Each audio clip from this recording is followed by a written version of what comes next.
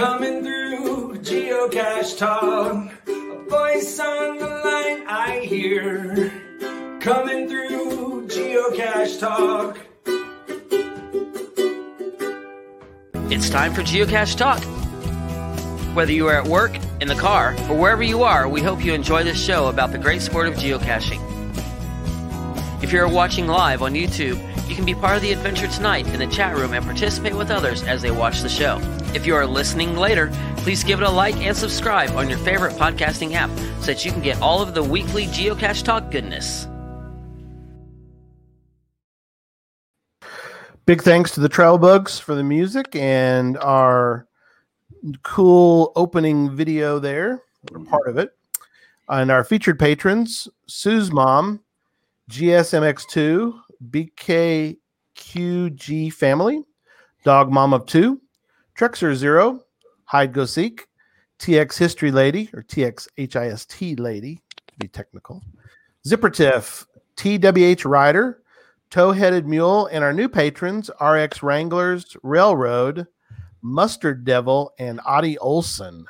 If you'd like to become a patron, click on the Become a Patron link on the front page of the Geocache Talk website, or you can head on over to the patreon.com/Geocache Talk website for more details. Patrons get the now famous blackout coin. Yep, I brought mine this week. Hey, look, John, it's a geocoin. Have you ever heard of a geocoin? Okay. No, I'll stick around to hear more about that. Okay, good. Stick around. There's information about it we'll tell you about later. People will understand later that don't understand. They will get it here in a minute. As well as bonus content, invites to special events only for patrons. Support levels start at as little as Bison Tube level, and that's just $3 a month. Let's jump right into show 209. We welcome to the show John Stanley, a.k.a. Mountain Bike. Welcome to Geocache Talk. Thank you. Glad to be here. I'm glad my connection is working well enough that you can see me and hear me, at least for now. Yes. Yeah, we tested, John and I tested yesterday, and it was like, that spot ain't gonna work. So speaking of, since you've got some light and we're gonna jump right into that. We'll start with that. So we can tell you're outdoors, John, but why don't you give everybody kind of an idea of, give people a little panoramic of where you're at here. Yeah, I don't know if you can see that. Yes. This is my view from the deck. This is Priest Lake in the panhandle of northern Idaho. Oh, wow. Man, that is awesome. Yeah, you got it rough right now, buddy. That is awesome. I apologize for boat noise in the background. Oh, no. No, we like that. We like that. It makes us feel like we could all, Yeah, never apologize for being in a good location. Yeah. I think we all share that in common as one of our things to do, right? Be in a good location. Yeah. So, Cache Canada, Idaho has lakes? Of course they do. What are you talking about?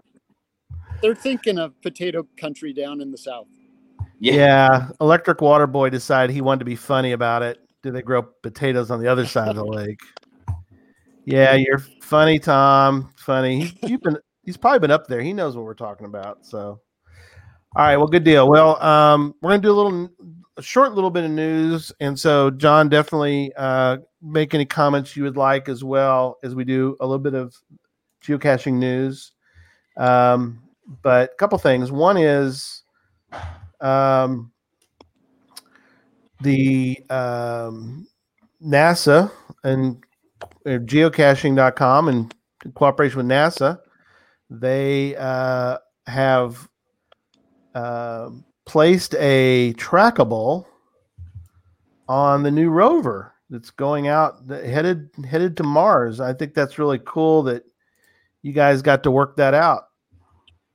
Yeah, they actually surprised us at work with that. The people behind that, and folks, next time you see or hear of Miss Jen, she's the one who was behind all of that. And oh, cool.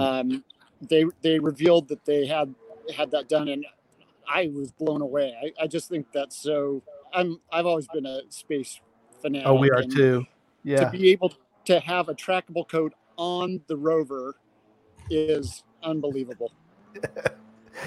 It's amazing, and I know we're going to get into that later. And you've probably told the story a million times, but could you ever imagine that would be a thing? You know, I mean, how crazy is that? Short answer: no chance. You know, maybe you did. Maybe you're an evil genius, and you knew this from the very beginning. This was your plan all along, right? I didn't know it could be done now. You know, just when they dropped that to us, it was like, wow, what kind of connections did you make to get that done? Well, yeah. And not only now, which is cool because, you know, there's so many things going on right now in the world, and there's 20 years of geocache and everything else. Really?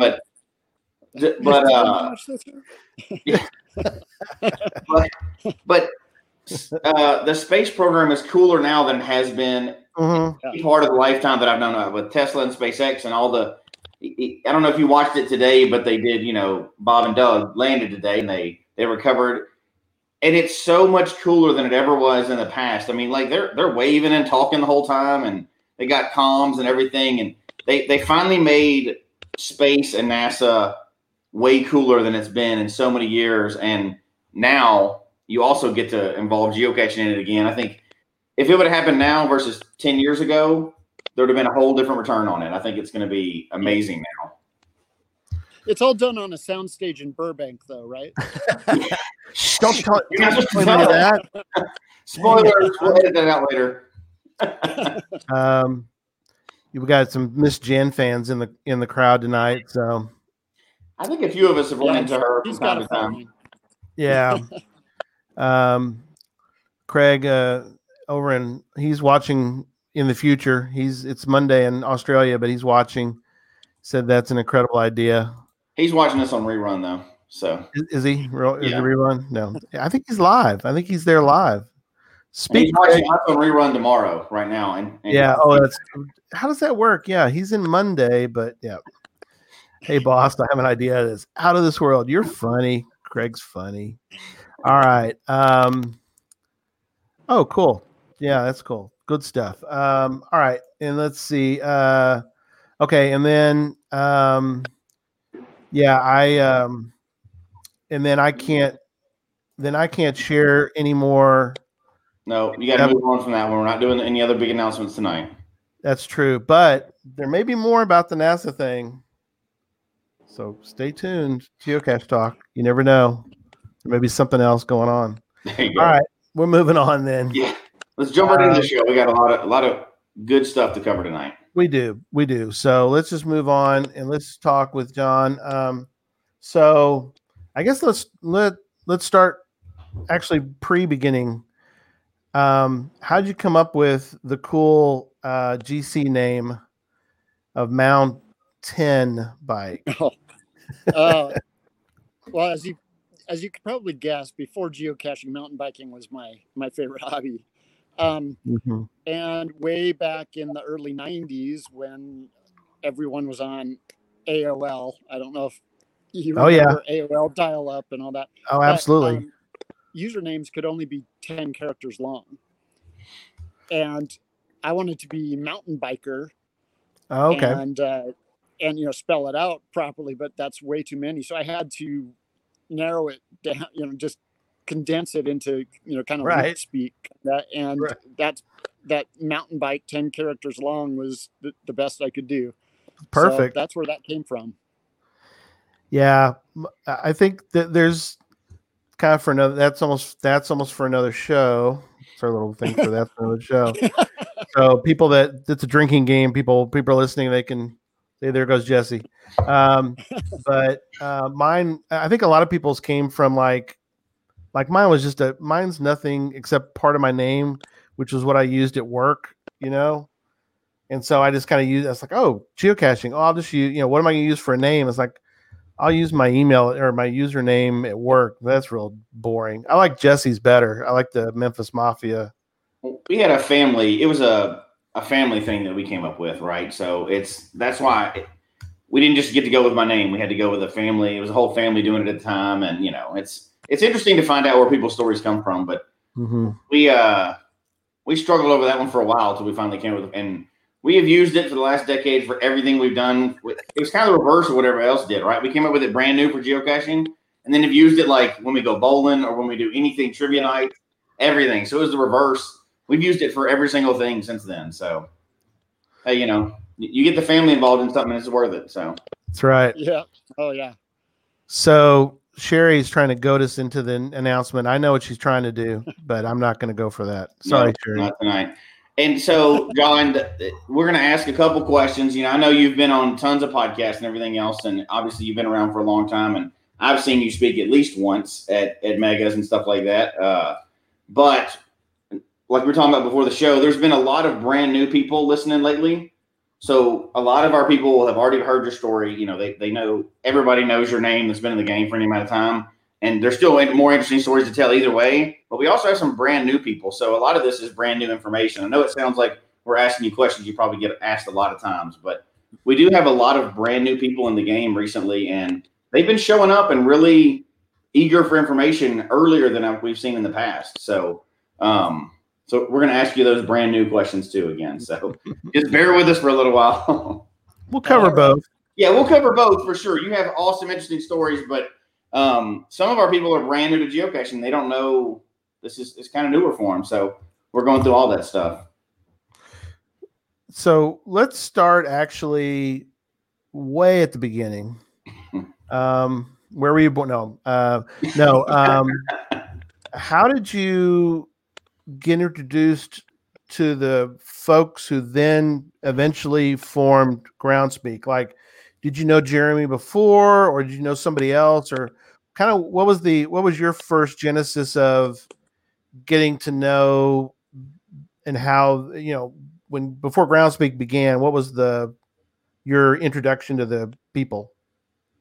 I did know them before Groundspeak started. Okay. But very, actually, I'm trying to think if it was before Groundspeak started or not. It was in the early days, because I was working at Microsoft in Seattle, Redmond, at the time, and I donated the software to help them start the site. I'm not sure if they had already incorporated with the idea or not. I don't remember the exact date, but because I was in their neck of the woods, right? There were 4 geocachers in the area at that time, and 3 of them were those guys, and 1 was me.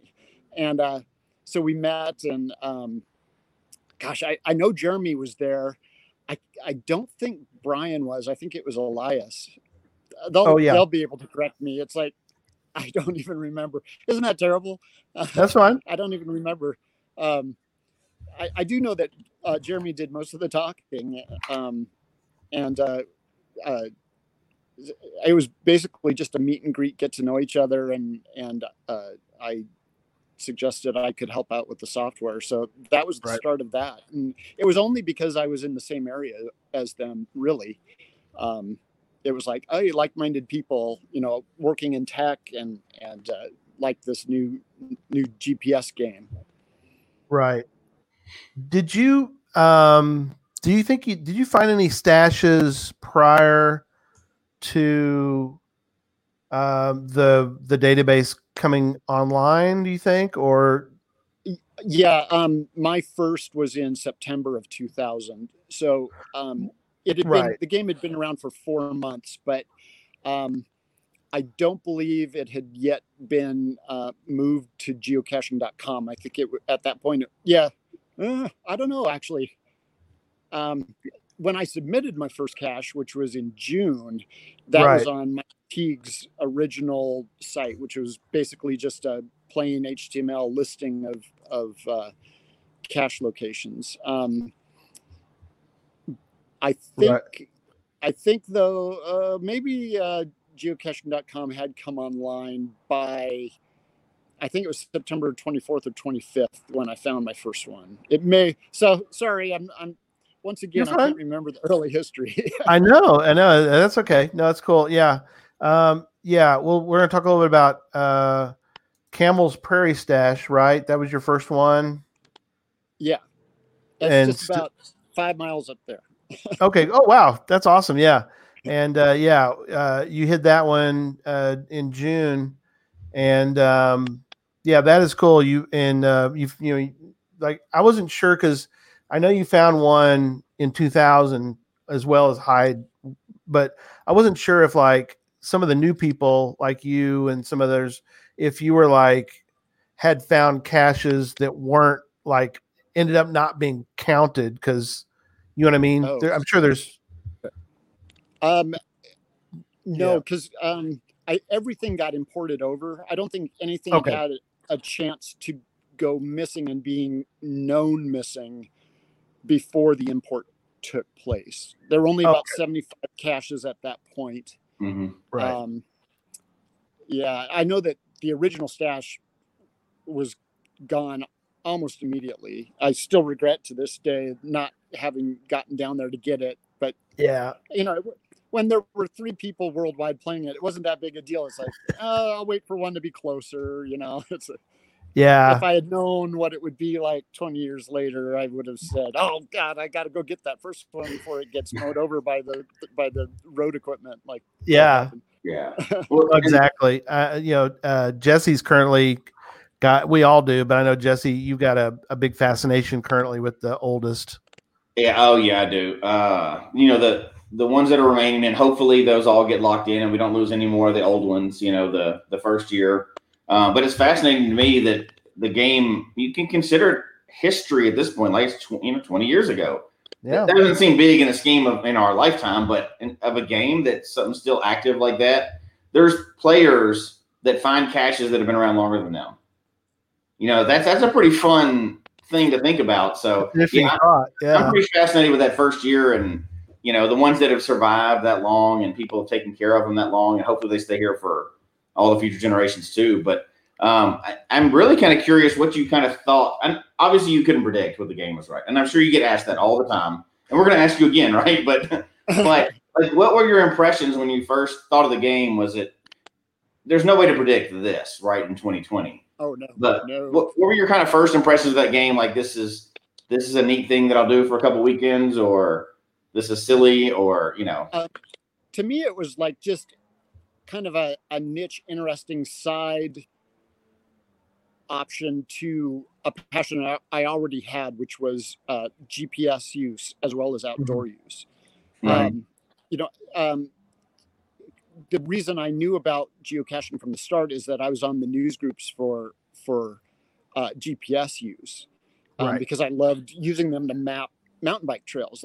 That's why I was out there. I was really into the technology. I loved maps and all that. So when it was announced that selective availability, the spoofing that reduced the accuracy of the signal, when the announcement came that the government was turning that off back in May of 2000, everyone, of course, was really excited. And, everyone was like, I'm going to be out there with my GPS. I'm going to watch the variation, go from this big movement to, the tiny movement. Everyone had, grand plans. And then, one guy, Dave Ulmer, said, I bet you now you could mark coordinates for something out in the woods and someone could reasonably find it.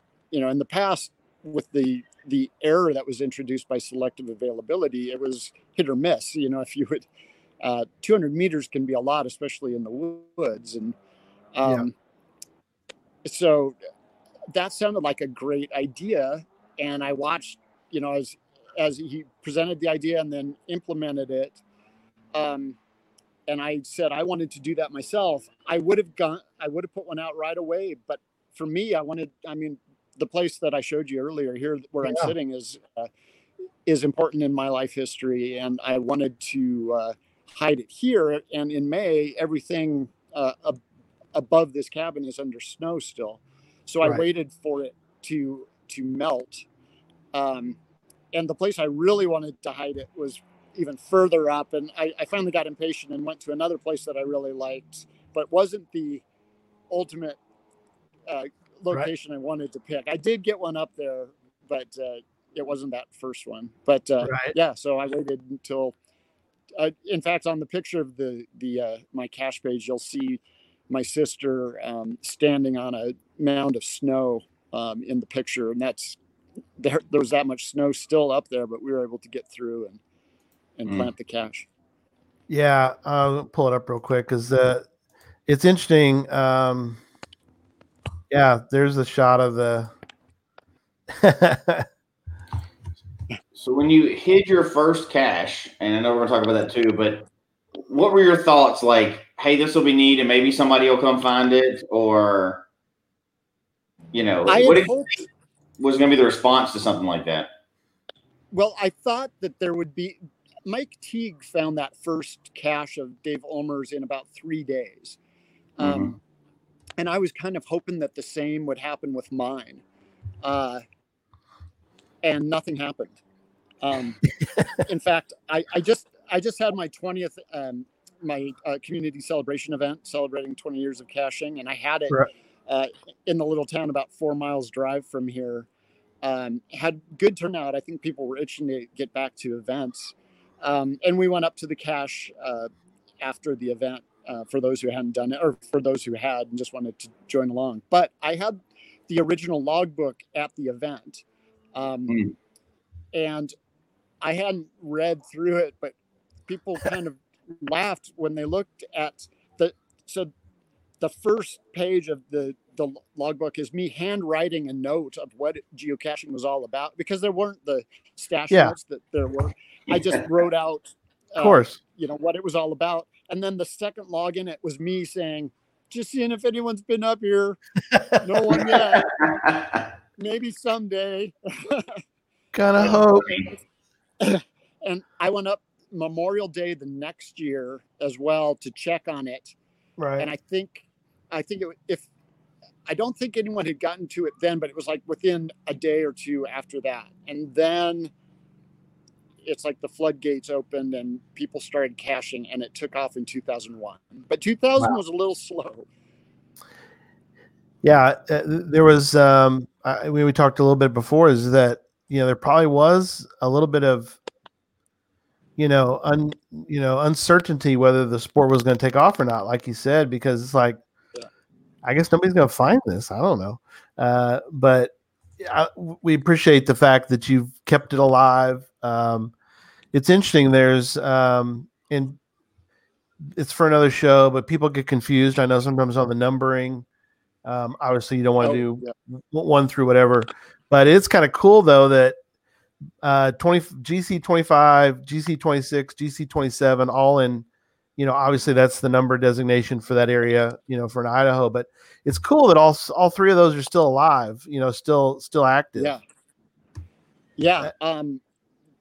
They've fared well. Part of the reason is they're relatively remote. Now, I will say that GC 26 did go missing. I was the first DNF on that cache.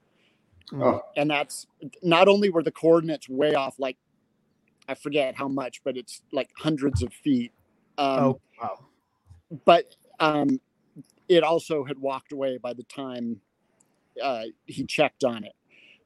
So that one did go missing at one point, and then it's been rehidden. But since then, and coordinates up corrected, right? And since then, it's as far as I know, it hasn't gone missing again. Right. But the reason those three are all in Idaho, what happened was when Jeremy imported those first 75 caches from Mike Teague's site into geocaching.com, he started with Washington, and then he did Oregon, and then he did the rest of the states alphabetically in the order that they were hidden. So because Idaho was then separated out, and since mine was first, and then the two a little further south were Kansas. They were a couple days later, a few days later, they then followed immediately after mine in the sequencing.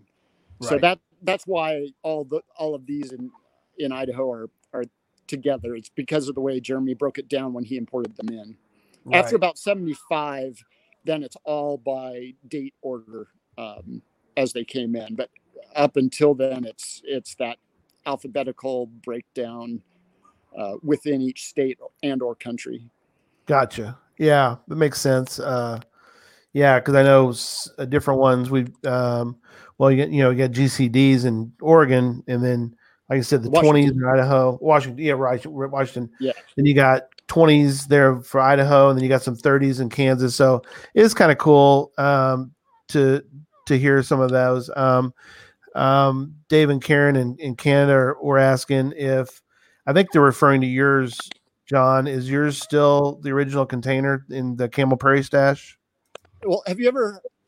Yes and no. Have you ever heard of the Ship of Theseus? Yes. Yes. Yes. So parts of it. So one thing I learned about all this is 5-gallon buckets do not last very well out in the woods. And so about 2 years, I think it lasted 4 years up there on the mountain in deep snows in the winter. And then I got a notice in November, like right before the snows flew, that Wild Rose, who's a cacher in this area, had been up there and things were wet inside because everything had cracked. And she's the one who recovered the original logbook and got it back to me. Oh, good.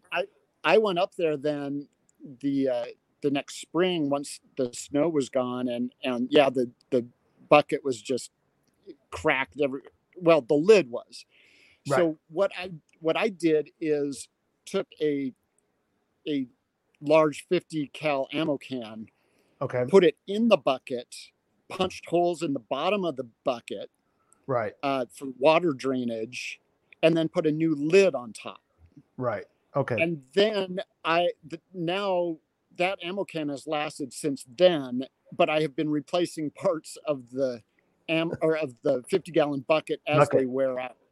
Right. So it's been consistently part of, so the base stayed initially and the 50-gallon, and then a new lid, and then the base went, and a new base went in, and the old lid, and then another new, that kind of thing. So yeah, it is the original in that respect, but no original piece of that original bucket remains. Right. Still, though, it's great that it's still active. I mean, we kind of talked briefly at the beginning, but what is the is there an official, or maybe if it's unofficial, that's okay, because it's just the three of us. But there's nobody else here. But as far as the year 2000 caches, I'd heard a rumor, and I don't know if it's true or not, but that if they were to go, yes, we are archiving all of them. Okay, going to archive all of them. So there you go. First time. Everybody just left. Everybody just left the podcast immediately. There you go. You heard it first here, folks.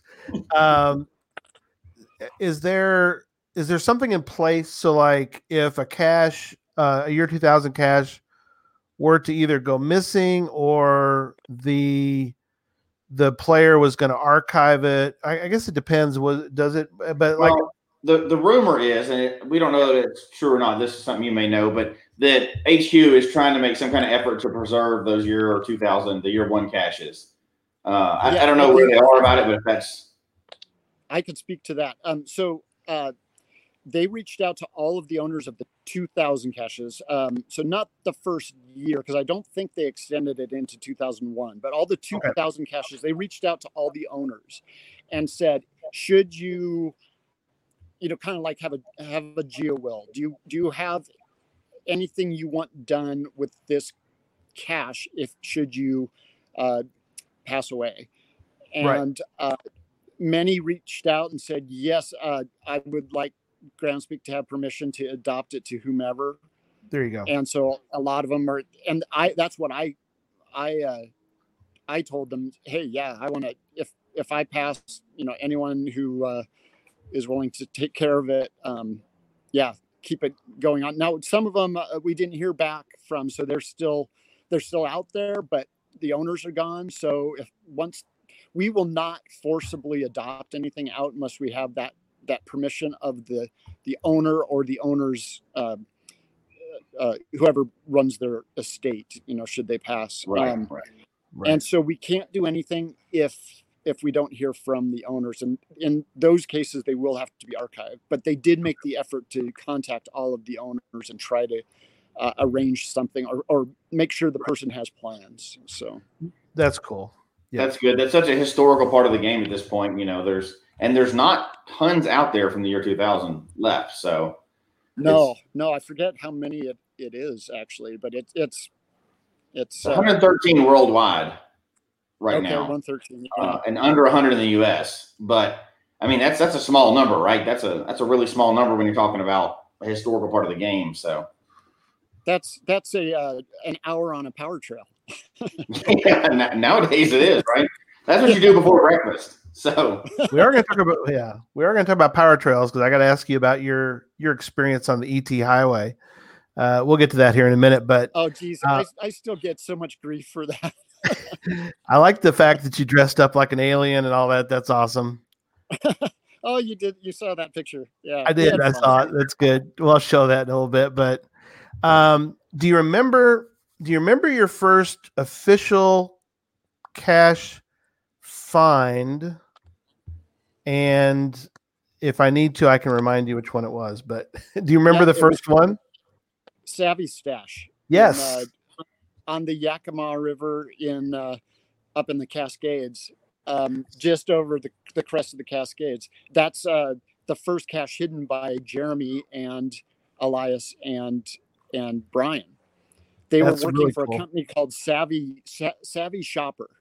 And if you remember, that era was the .com bust, and their company was one of the ones that was going bust, and so they had like a farewell camp out at the campground right across the river from there. And I was at Microsoft at the time, and we had just shipped a product. We would ship product because I worked on Flight Simulator in the games group, and so our deadline was always end of September to get stuff out for Christmas. And I'll never forget that we had just finished our ship party, and then I jumped in the car and drove up into the mountains to go for that cache, because that was the first one that was reasonably close to me, and by reasonably close, it was 50 miles, right? That's reasonable close back then. Yeah, and I ran up there, and I thought, oh, GCD is pretty close too. I might go up for that one as well. But it was too late in the day. I started heading up towards GCD and was running out of light. But there it is, Savvy Stash. And I'll definitely remember it. I definitely remember it because I entered from the campground side, because they had said that they had gone camping and they hit it while camping. And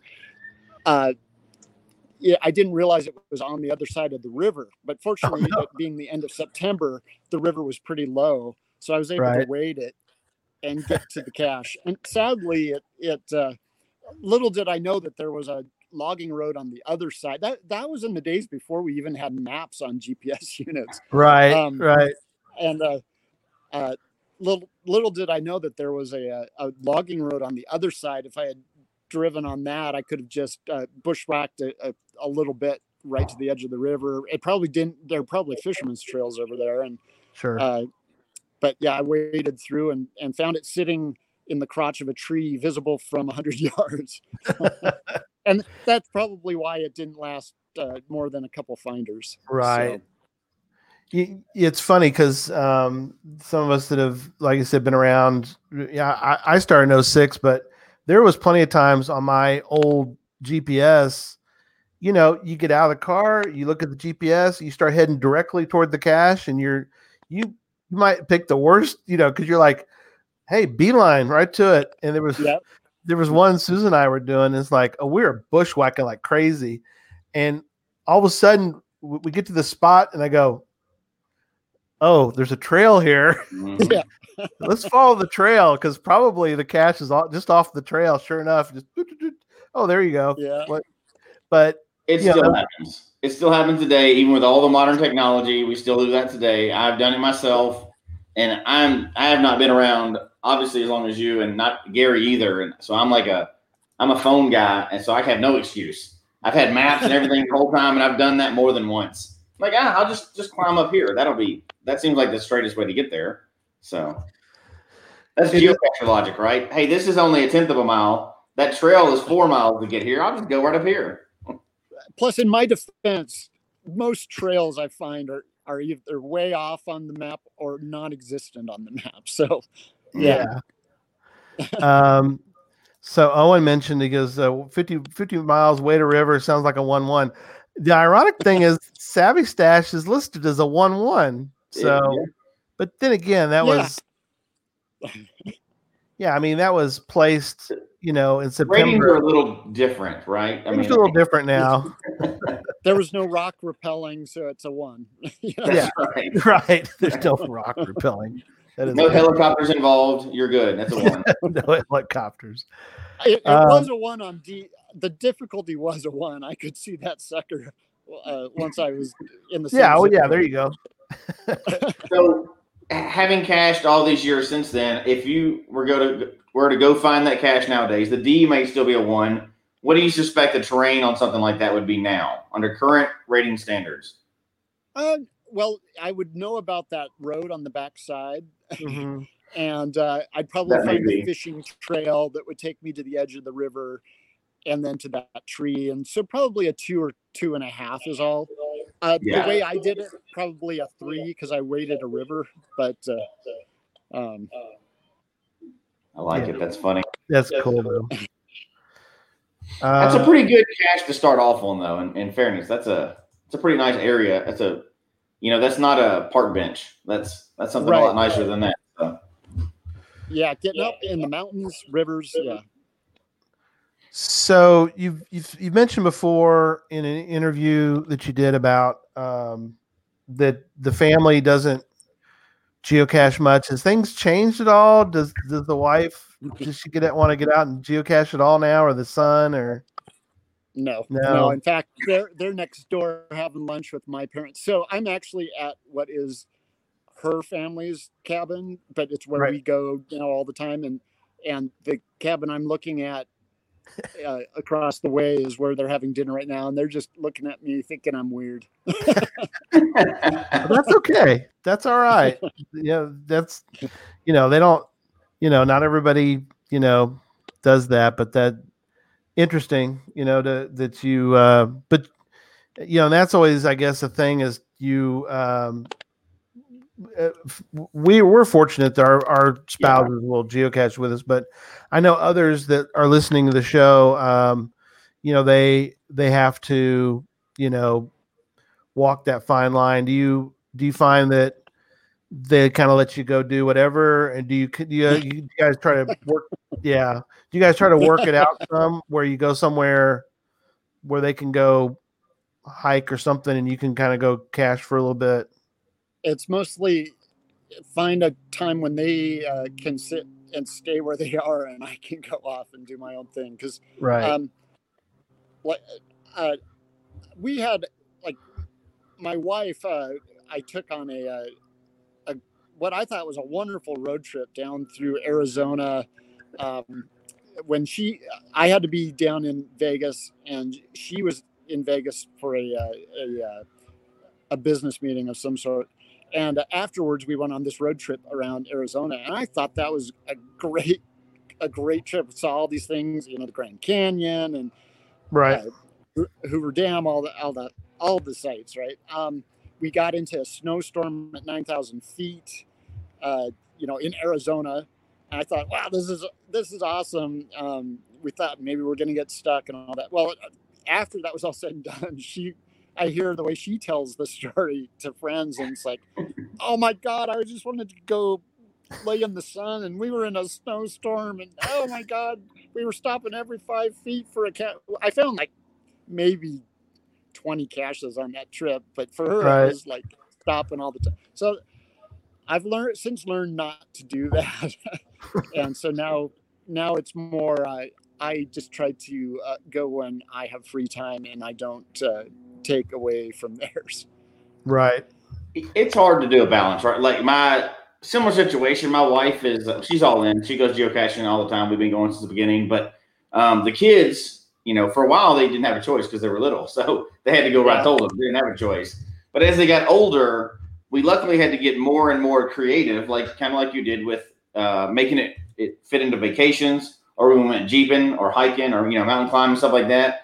We were doing the other hobbies, and we just, happened to do them where there was a bunch of geocaches we wanted to find too. So we would always have to weave that into vacations or cruising or whatever else. And they can balance it out. Like, I'll go on a cruise, but I'm going to have to pick up a couple caches while we're there too. Yeah. So you got to do a little balance, and exactly. All in all, you make it work with your family, right? So you can't, I wouldn't, I don't know we're going to get to it, but I wouldn't like drag my kids to ET. They would never talk to me again after that, right? So, but if we happen to pick up a cruise in a port, one in a port of a cruise, they'll probably balance that one out. So speaking of, and Tara Vieira said, explain ET Highway to what it says. You're gonna do that 1,000 times? It's no thanks. So, so what was your experience on the ET Highway? What are your memories? Hopefully they were good. Oh yeah. So I will say it is exhausting to do a power trail, and the only way I can do it, like, obviously I have over 20,000 finds, so obviously there is something, I guess, that's numbers driven in that respect for me, but not to the point where I feel like I have to do every power trail, and I'm not sure I can to make a long story short, I don't think I would have ever done another power trail if not for the camaraderie that we had on that outing. Right. There were we had 3 cars, a bunch of good friends and coworkers, lots of just joking around. So many anecdotes from that trip, photos. We weren't just robots, going out. Like, we stopped and put on the ET masks, and yes, played around that way. We went for the oldest in Nevada in the dark with flashlights and had an amazing sky, watching the stars, hunting for the oldest in Nevada under starlights. It was, wild horses running across the dirt road in front of us, and just a lot of amazing adventures like that.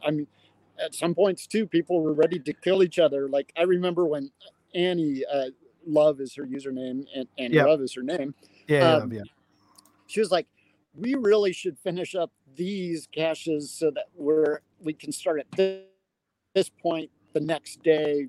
And like, people were, if you even suggest another cache, I'm going to throttle you, that kind of thing. But, so yeah, there's the,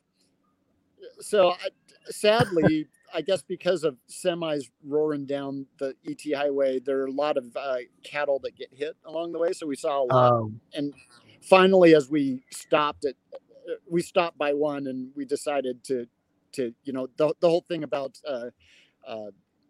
alien abductions and cattle mutilations, we decided that we'd have some fun with that. There's another one of me closer to a cow. Oh yeah. Look at that there's cows back there. Yeah.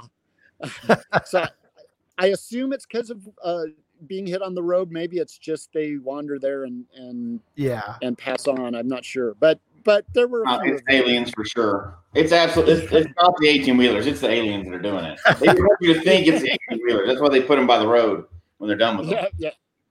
Right. But no, I really enjoyed it. Now, I will say that I have tried to recreate that experience a couple other times on a couple other road trips.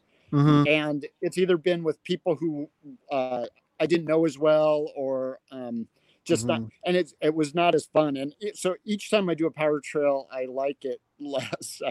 And so I might be done now, at least with the mega power trails. But ET was definitely it was a multi-day adventure with a lot of fun with great people that I did it with. So just good memories there. That is, yeah. That's been our experience too. We've talked about it before, but I go on one like what I call a numbers weekend. So kind of a power trail thing every year, but we have the same group that we go with every year. Now, and we're all friends, but we don't necessarily cache together all the time. But we make sure we go on one trip every year, and it's one of those. It's not ET. We've never done ET, but we'll go to some of these big arts around or whatever. And but it works so well for us because, like you said, it's all about that camaraderie of that trip. We have so much fun when we go. Like that's the weekend we do a lot of hard cashing and we do car camping and sleep out wherever we are and play and have fun. Just the guys. Yeah. The only way to recreate that trip every year is we get that group back together again, and we have a lot of fun doing that. And if it ever became where it wasn't fun or we couldn't recreate that again, we'd be done with those too. Absolutely. There's so many great, that's the great thing about geocaching is that we've all, and hopefully everybody listening either has or hopefully will have an experience like that where, like you said, you get together and they're memories. They're great memories together of doing those kind of things. And so we always encourage people that don't necessarily cache with other people. We always tell them, try to get a situation either at a mega or somewhere where you go out with a small group. Maybe you didn't have to be a large group or a large group either way, and just do some caching together. Cause it's just, there's something about that's, it's got some magic to it that is hard to describe to others. Just the camaraderie and the fun of doing something like that. So how many like power trails had you done before you did ET? Oh, none of that. That was the first mega power trail. I mean, I've done power trails of like 100 before, but that one at the time, I think it was 22 or 2,400 on ET. And we did it over 3 days. Yeah. So being around from the beginning, 3 days. There are people who would do it in 1 day, and taking 3, but that sounds like that's more than I've ever done in any group at one time. I think even in a year. I don't think I've ever done that many in a whole year before, but no, I haven't done 2,200 in a whole year. That's a lot. We got to go do that, Jesse, because that would be an incredible. I do want to do that, and I want to bring, like Gary and I have talked about doing that. I want to do it and bring the right people along because you only get to do it once, right? I'm only doing it once. I don't know anybody else, but you don't want to know more than one. Those memories forever, just like y'all had. But being around from the beginning, do you remember when you first saw power trails like coming into existence? Do you remember when the first one you heard about, or? I remember. I absolutely remember the first one. It was the Trail of the Gods, I guess it was called. It was the one in California, but it was along the power line that runs from Hoover Dam to LA. Like a true power trail. Like what? That's why they called it a power trail, is because it was on power lines, along the power lines. Power line trail. And I've never heard that before.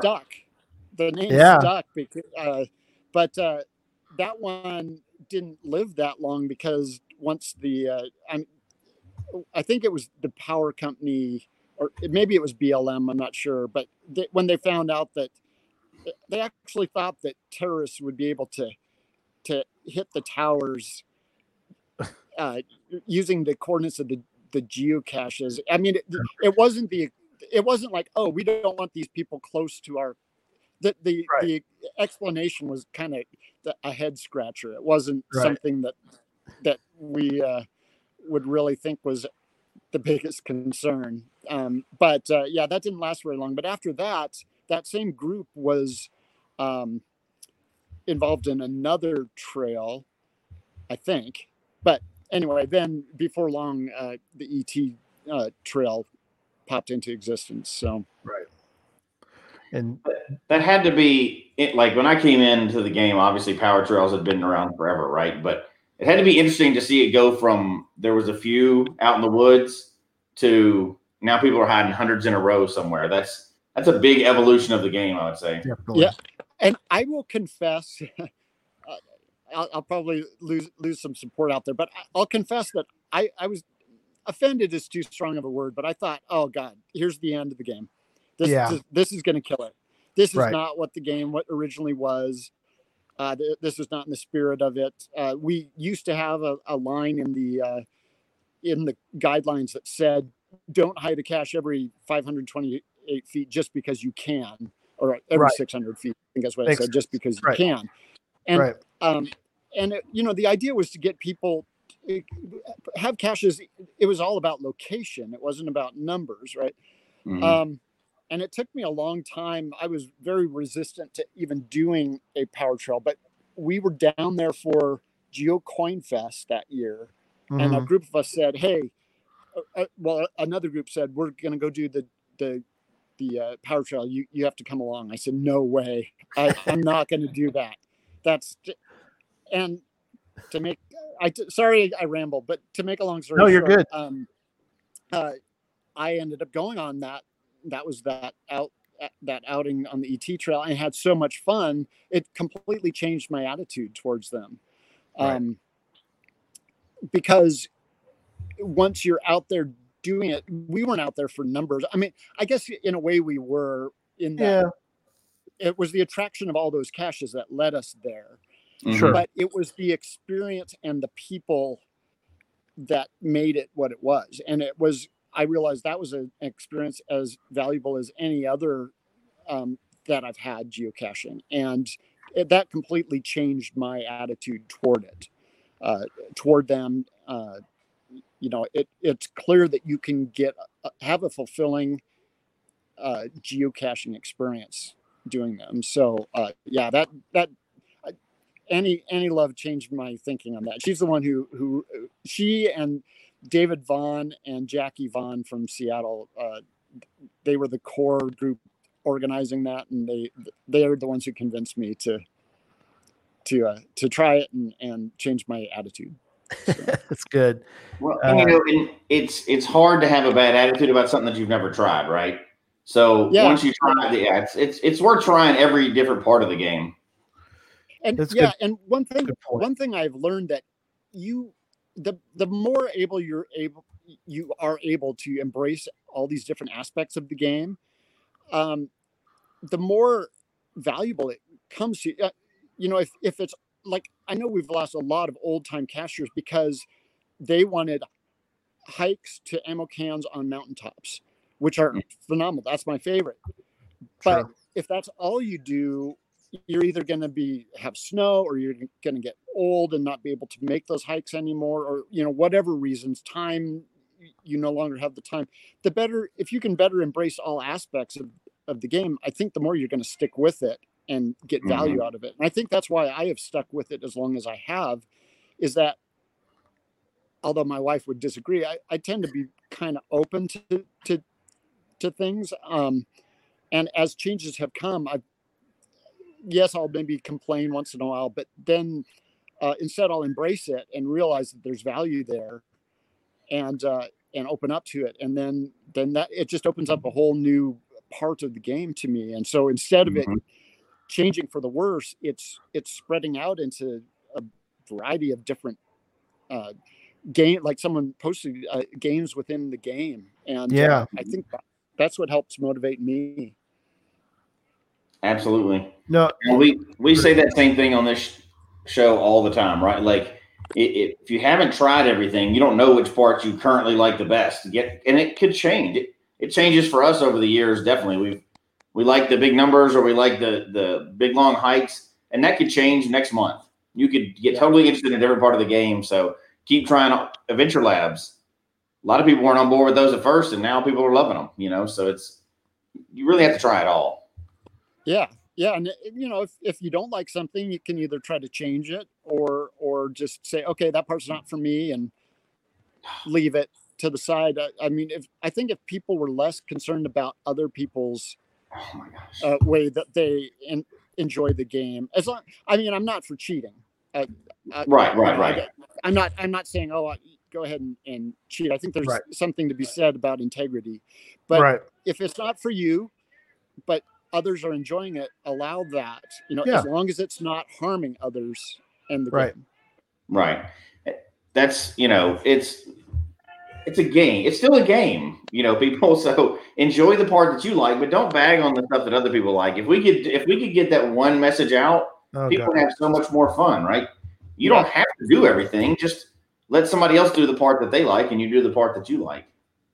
Yeah. And I'm happy to listen to any evidence that something is harming the game, but I'm not I'm not sure that power trails are. I mean, you can find isolated anecdotes about, some agency didn't like the saturation or some such thing. That's why we hope that people work with their local agencies, for placement and such. But yeah, overall, I've not seen anything that is short of cheating that's bad for the game. So, right. At least I haven't seen evidence for it. Yeah. You kind of alluded to it now, and I think you already answered the question, but having played all the different parts of the game, what is your favorite current? I guess I have to say current, right? Because I could change again, but what's your current favorite way to go geocaching? It's still the hike in the woods. To me, I still think that you should think about the location before you hide a cache. I don't think I would ever personally hide a power trail unless I found a power trail of phenomenal locations, just strung out on a road. So for me, it's still about location. So as long as the cache is taking me to a location, whether it's a familiar one that's just spectacular or introducing me to a new spot I didn't know about before, that's what makes it to me. It just so happens that that's typically a hike on a trail in wilderness for me, usually. Right. That's my favorite too, but you can't always do that. You can't. No, you can't get a mountain every day. Especially in this area in winter. I mean, Seattle just gets rainy, but the other side of the state where I'm living, Spokane and then North Idaho, they're 4 distinct seasons, and you can't have that sort of experience in the winter. So yeah, you've got to enjoy other things. That's a good time for solving puzzles, hunting down puzzles, gadget caches, that sort of thing. So yeah. So all else being equal, I'm sorry, go ahead, Gary. Go ahead. I'm gonna switch gears, so go ahead and keep going. You kind of led us into our next questions anyway, right? So all else being equal, like where the location is, and you mentioned puzzles. Do you have a favorite cache type? You've done them all at this point, right? You've done everything. So a favorite type of hide? Not type of hide necessarily, but type of cache. So multi-puzzle, where I go, earth cache, that kind of. Well, it's boring, but a traditional, an ammo can up on a mountaintop that's hard to beat. Oh, absolutely. That is true. Somebody mentioned about trackables. We'll get to that here in a moment. So don't worry about. We'll get to coins and trackables here in a second. Oh, that's right. We were going to talk about coins. We are eventually, yeah. But I want to cover some other areas. So in this, I'm going to introduce a topic that, again, we could do for several hours. But when you stop and think about the caches you found in other countries, and you found quite a few caches in other countries, in Europe and Australia and several places, what are some memories that come back that really stand out that you really look back on in your finds overseas? Wow.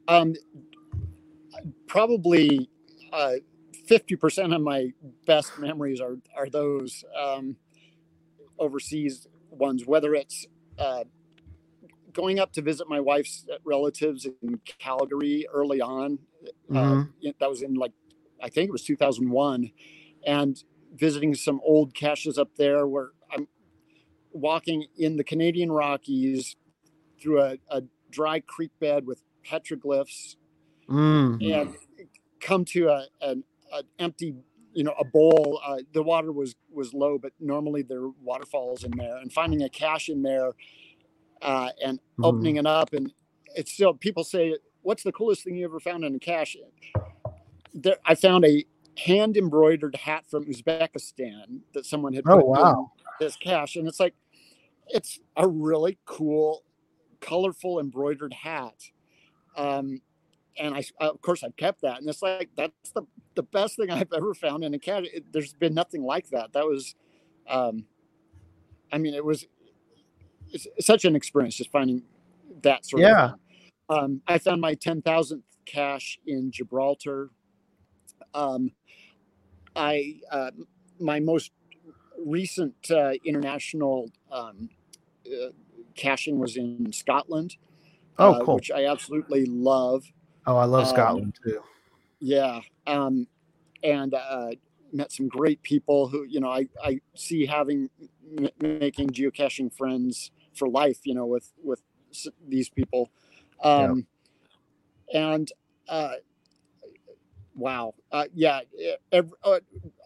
took a 3-week vacation in Europe. Maybe it was only 2 weeks, but there used to be Groundspeak used to host around the world a kind of a retreat or more of a conference for reviewers until things just got too big. They couldn't do that. But I think it was in 2007. And anyway, I joined some reviewer friends and took a long road trip through Europe that time. That's so many memories from that. Yeah. Good and bad, but mostly good. And it's just I could. That's for another show. I could go. It is. A whole bunch of stuff. That's for a full other show for sure. Yes. Because we have a lot of international listeners, and we got some people tonight that live down under. I know you've done several in Australia. Australia. My wife and I were just talking last week. It's like if we had to escape the U.S. for some reason and go to another country, where would it go? And I said, well, I sure liked Australia. And she said, that's my first pick. so right now, Australia is near the top of the list on where we would go if chaos reigned in the U.S. Yeah. So we appreciate all of our Australian, good day, our Aussie friends, kitty catch, catching with a bunch of mates. It's the best. I like the way that the mates too. Yeah, again, made some really amazing friends in Australia, and I honestly can't wait to get back. I didn't want to make the mistake when I went there of trying to see everything. It's the size of the U.S., right? It is. Yeah. But so we focused just on Victoria, and then we took a weekend trip to Tasmania, and that was amazing. We got to, obviously we still didn't see everything you could possibly see in those areas, even close, but we didn't feel like we were spread too thin. We were able to really kind of focus on Melbourne and areas around there and Tasmania, and really enjoyed it. Was down there for a mega, met some amazing people. So it's always about the people. Oh yeah. No.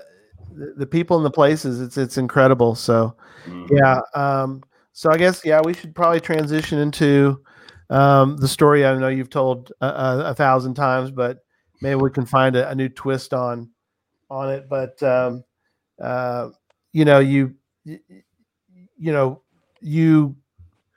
you're called the father of geocoins. Obviously, if people know the story, the idea of a coin was around the military. That's where you kind of got the idea, right? Was the challenge coins, the military. But it's kind of cool that what was your exposure, I guess, to a military challenge coin? Did you just heard about them, or did you seen one before? I had not, even though my dad had been in the military.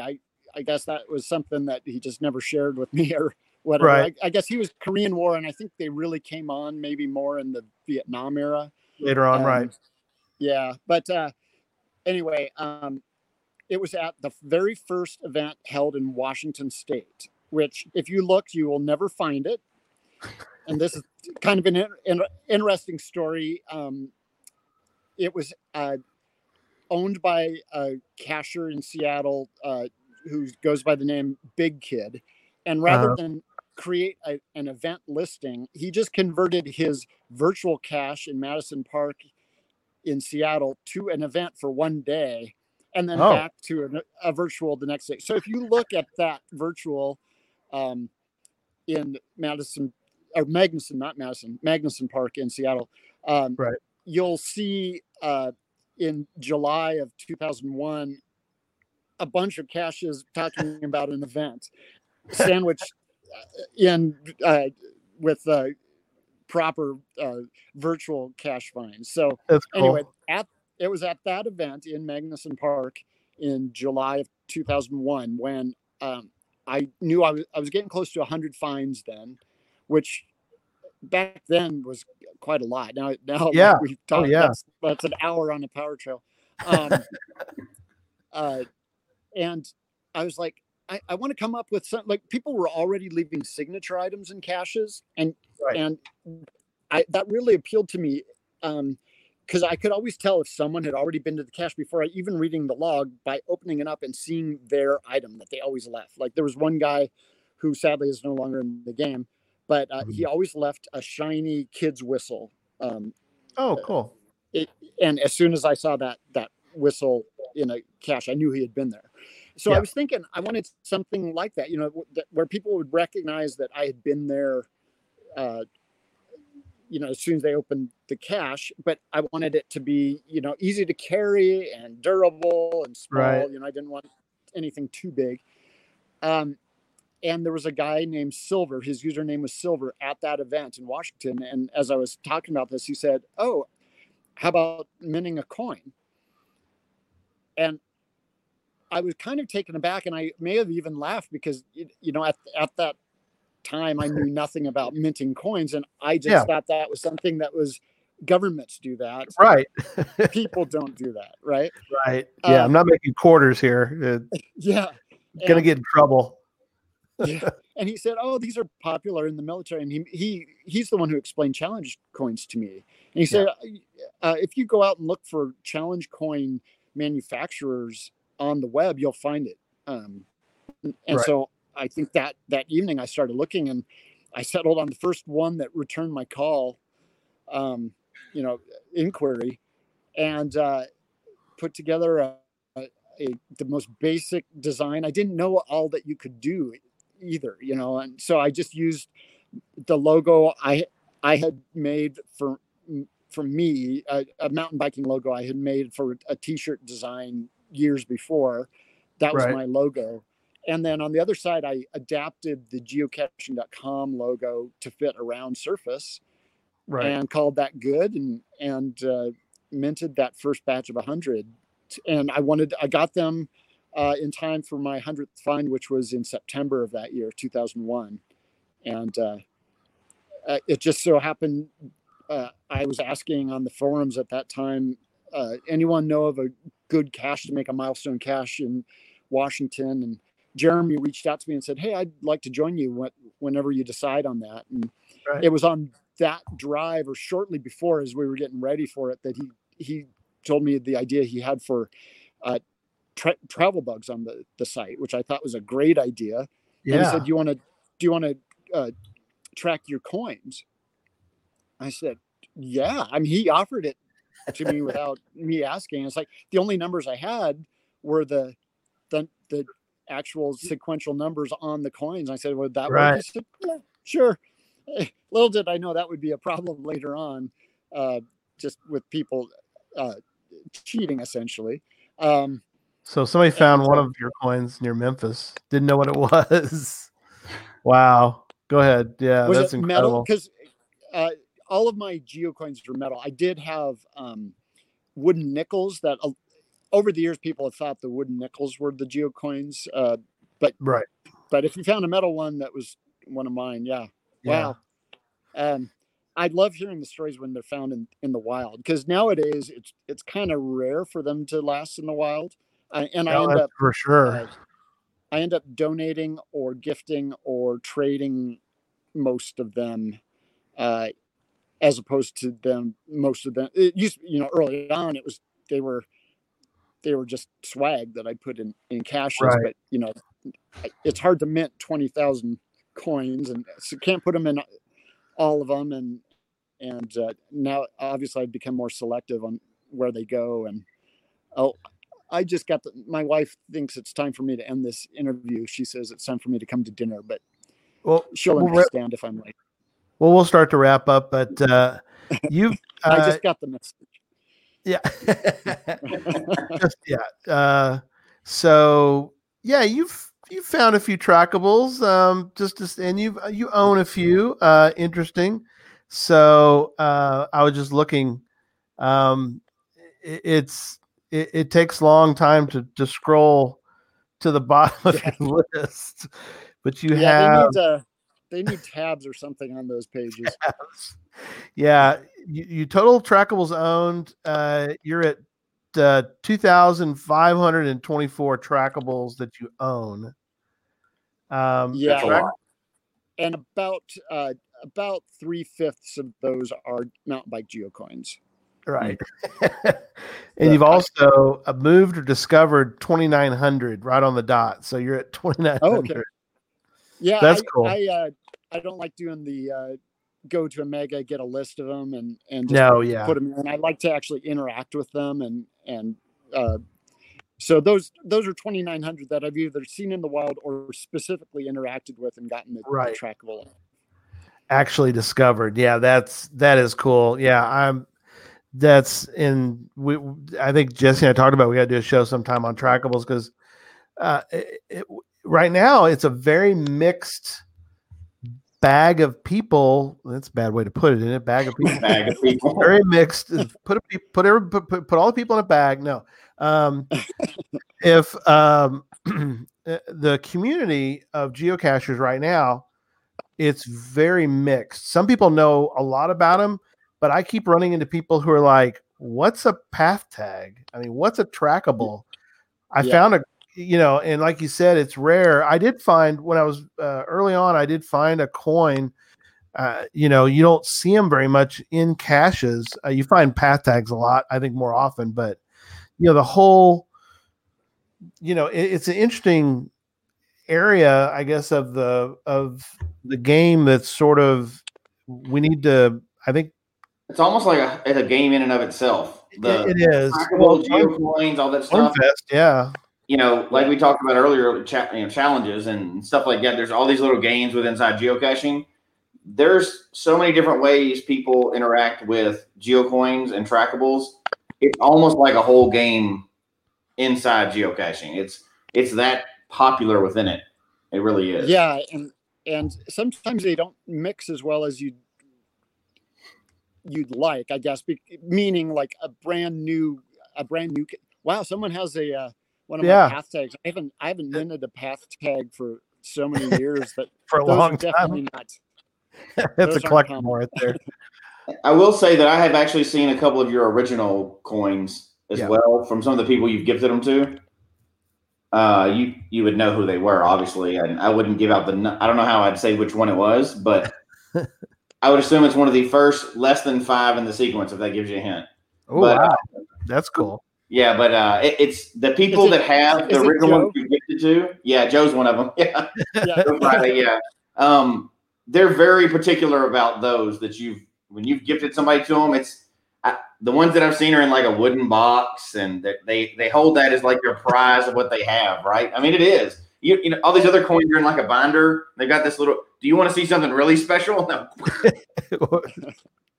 Sometimes that's the case. Other times, people, it's just another coin to them, and they trade it to someone else or put it on eBay. That is not as common anymore, but right. There have been quite a few over the years that have gone on eBay. In fact, I think that one that Joe has may have ended up on eBay, and he got it, and then he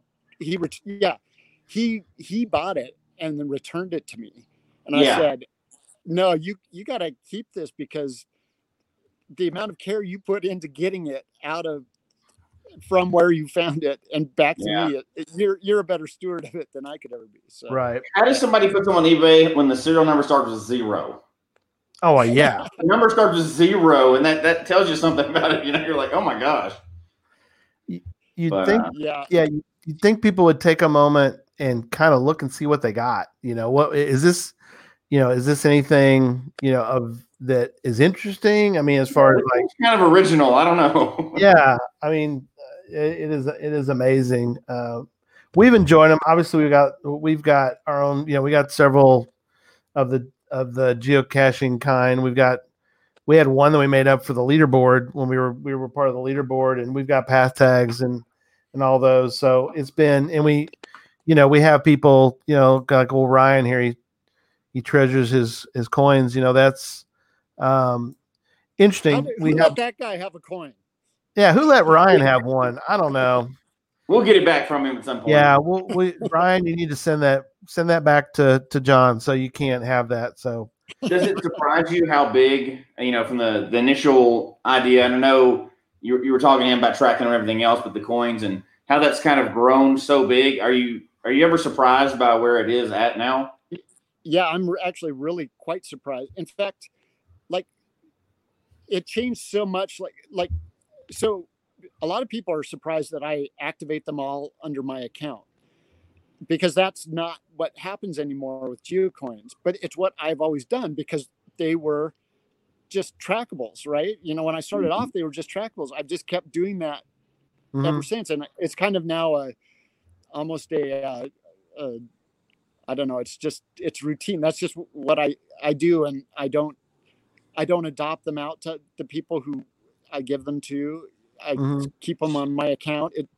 It's tradition, I guess, in a wacky way. Yeah. But yeah, I certainly didn't think that people would want to collect it. I thought maybe, someone might keep one, just in with all of their other things that they've collected, like that Uzbekistan hat that I got, the memories from the game, but I never saw them becoming their own collectible and their own part of geocaching. Right. And where they are now, like, wow, people are actually have businesses designing and minting them. I never expected that. So yeah. And people personally own, and I'm not even talking about the hardcore people. I'm talking about like what you consider a run-of-the-mill cacher, right? Like not the experts or whatever else. People own hundreds of them. They really collect them. It's, even there's people that just go way out of their way to really collect them, and they really enjoy that aspect of the game. You see people at Megas coming in with hand carts stacked with binders. Oh, yeah. And not to sell. That's their collection. That's So I never would have expected that. So it's cool to see. And then I'll say that to my wife. She says, "Why didn't you make that a business?" So it's like leave that to the people who know what they're doing. The ones who would have foreseen what they'd become that I wasn't able to. I have to ask the question: did you ever think people would be tattooing your idea on their body? No, definitely not. And 6 times. I mean, I don't know anybody that would do that, but I've heard people do get those tattoos. So Jesse's got one. That's why he's trying to just one. Oh, just one. I've got more than one tattoo, but I've only got one trackable tattoo. Yes. Oh, see, now you're not going to win the most trackable human on Earth or whatever. Exactly. I don't even know who has the record now. I didn't know that was a record, but I'm not surprised either. So that's actually pretty funny. Yeah, there's stuff like Geo Dandrew says I have dragons that are trackable. Yeah, you can get all sorts of things that are. Oh yeah. James has a trackable. But are they tattooed on you? Yeah, that's right. Yeah, there you go. Get your whole collection tattooed on you. Yeah. There, that's easy. Pass that around at the Mega. Oh my God. Hey, you say it, and somebody may do it though. Seriously, there's, So. A couple ask questions, and to finish up on the coin part. Trouble with the wife. We don't want to we'll let you wrap up. But do you? I know you can't count them, but because I know you've kept them. But are you allowed to display any of your coins at the house, or are you put them in a nice container, or are they in a drawer somewhere? I have asked for a display case, and that hasn't quite materialized yet, but I have to get permission to put that in the den. So but you couldn't display them all because you got thousands, right? I do I have way too many, and but the ones that I would want to display, right. So I'd really like to do, like in Germany, there's a laser trophy company that actually makes stylized holders for coins. They've got the insert that the coins fit perfectly, and then it's cool. like I don't know if it's not Pyrex, but plastic on either side that bolts together, and then you have a display. I'm trying to find some place that might do that in the U.S. Whenever I ask about, do you know anyone who does that, it always goes back to Germany. But I'd love to do that, and then that I could take to events and put on the wall when I'm not at an event. So yeah. That's true. So you see both sides of the coin, and well, that's true. Yeah, we could sort of spin it and see it. Yeah, that's cool. Yeah. All right. So as we wrap up tonight, I guess my last question for tonight, and we'll have you on again sometime. We'll talk some more because I know we've got more stories and questions. But for tonight, last question I guess would be, how is, and you could. Part of it you can do general.